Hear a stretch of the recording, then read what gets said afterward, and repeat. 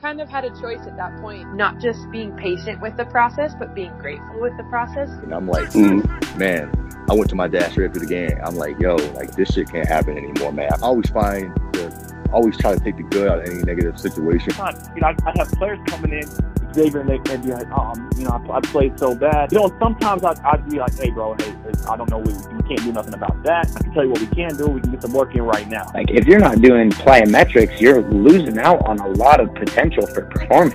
My dad had these tapes of the Laker games. Got to a point where I said, I want to play basketball. And I just always wanted to make sure I had the edge over people. It became a part of me. I didn't want anybody to get to be better than me.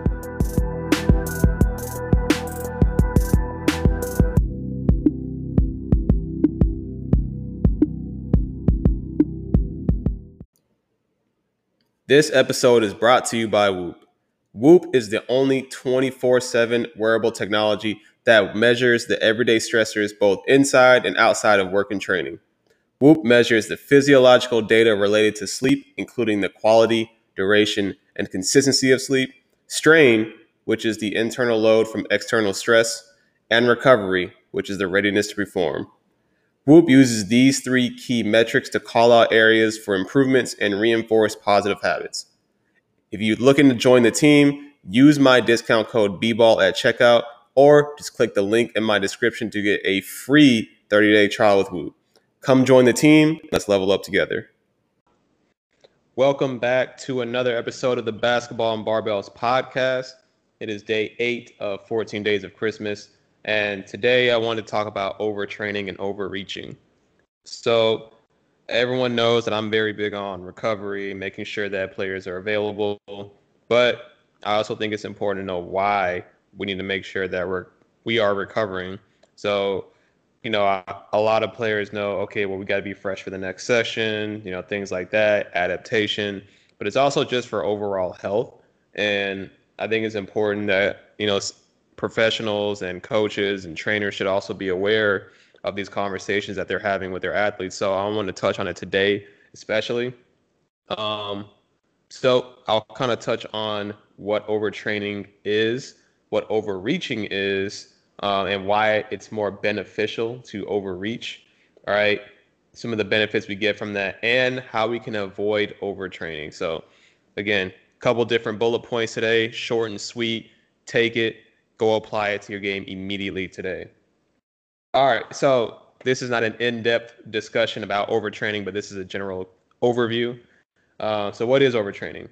So to quote from a study, very specific and severe condition when overtraining without adequate rest and recovery leads to performance decrements that last greater than 2 to 3 months, coupled with a mood disturbance. So that was just a very general and brief discussion about overtraining.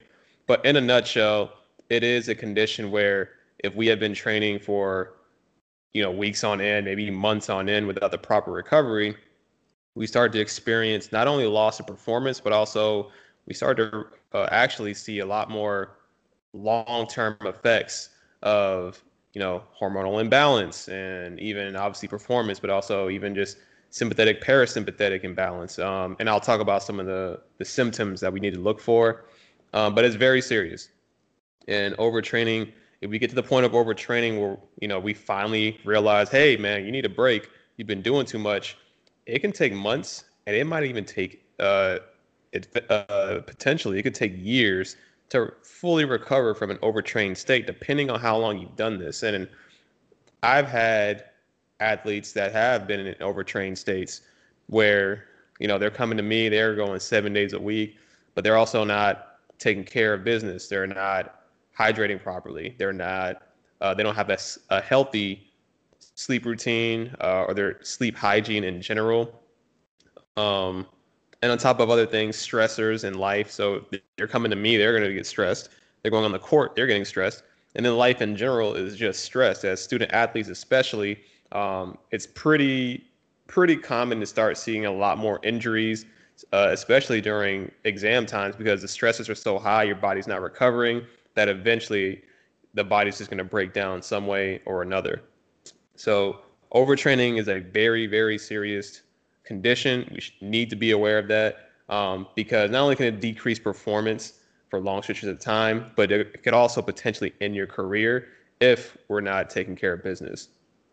All right, so some of the symptoms to look for if you are asking yourself, how do I know if I'm overtraining or I'm getting to the point of overtraining, which we'll touch on overreaching. So fatigue is definitely one of them. Depression, right? So, as we talk about mental health more and more in the sports community, it's definitely important to be aware of how you're feeling. If you're talking to someone, be aware of this. Bradycardia, so just even a slowed heart rate, loss of motivation. So these examples are more so for aerobic-based sports, which is basketball in general, for most athletes. It's going to be both, but more so an anaerobic sport if I had to lean one way or the other. But it does have aerobic potential in there as well. So those four specifically are going to be more for your aerobic-based sports. Insomnia, irritability, hypertension. These are some extra ones that you might see, especially in basketball players, because it is more anaerobic based. And these are some of the common symptoms that we see in anaerobic athletes. All right, so some of these are going to be hormonal responses. Some of these are going to be sympathetic, parasympathetic responses. In general, these are some of the things that you will start to experience if you are becoming or you are in an overtrained state. So what is overreaching? So overreaching is basically the step right before we start to overtrain. And this can be functional. Depending on how we're using this, right, it can get to the point where this is actually very beneficial to us. So to quote, overreaching is a state of excessive volume or intensity of exercise resulting in decreased sport-specific athletic performance.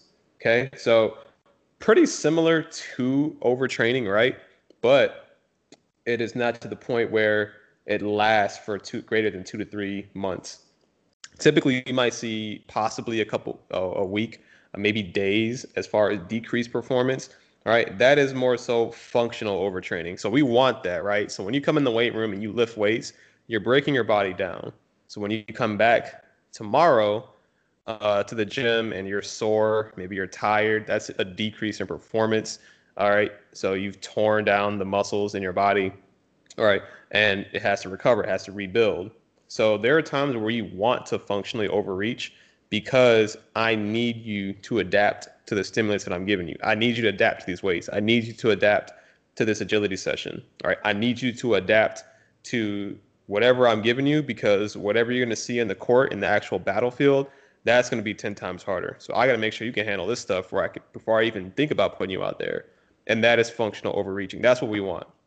So right before we start overtraining, getting to that point where we're overtrained, right? We can overreach, and it can be beneficial for improving performance.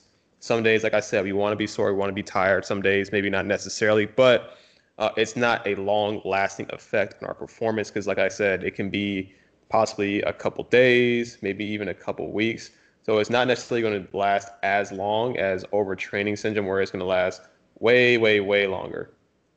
And then this could also be a negative effect, right? So this is non-functional overreaching, right? So intense training leading to a longer performance decrement.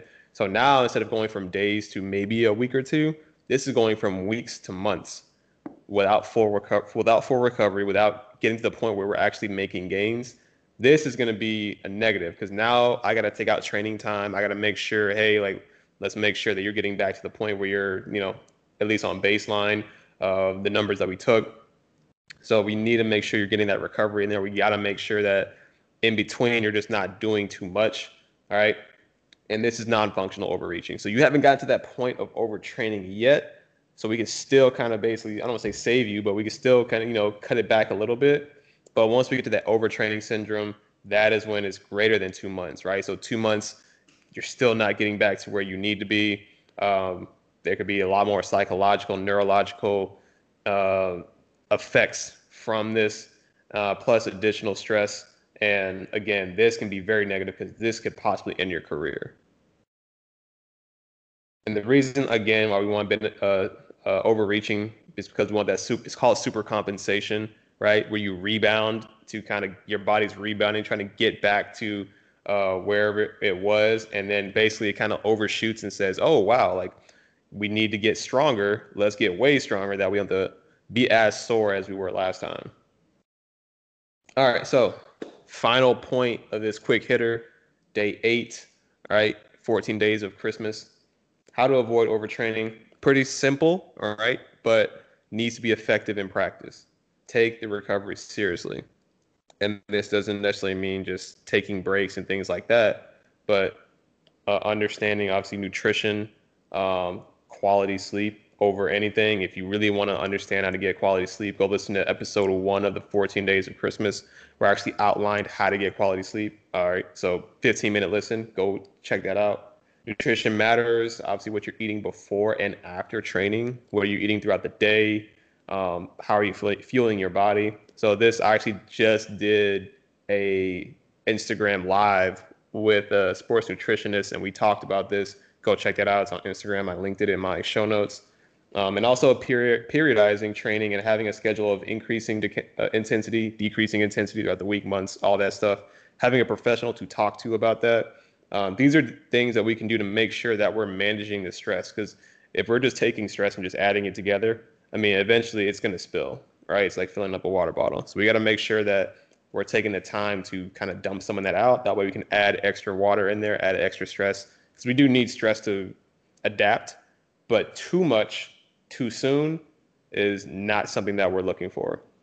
So taking the recovery seriously. Again, I have podcasts on this. I have posts on this, right? Ton of information is out there. Just doing your due diligence to make sure like you're taking care of yourself.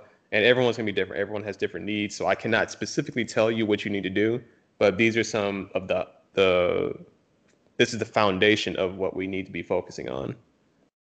All right, guys, that's a wrap. Thank you so much for tuning in to day 8.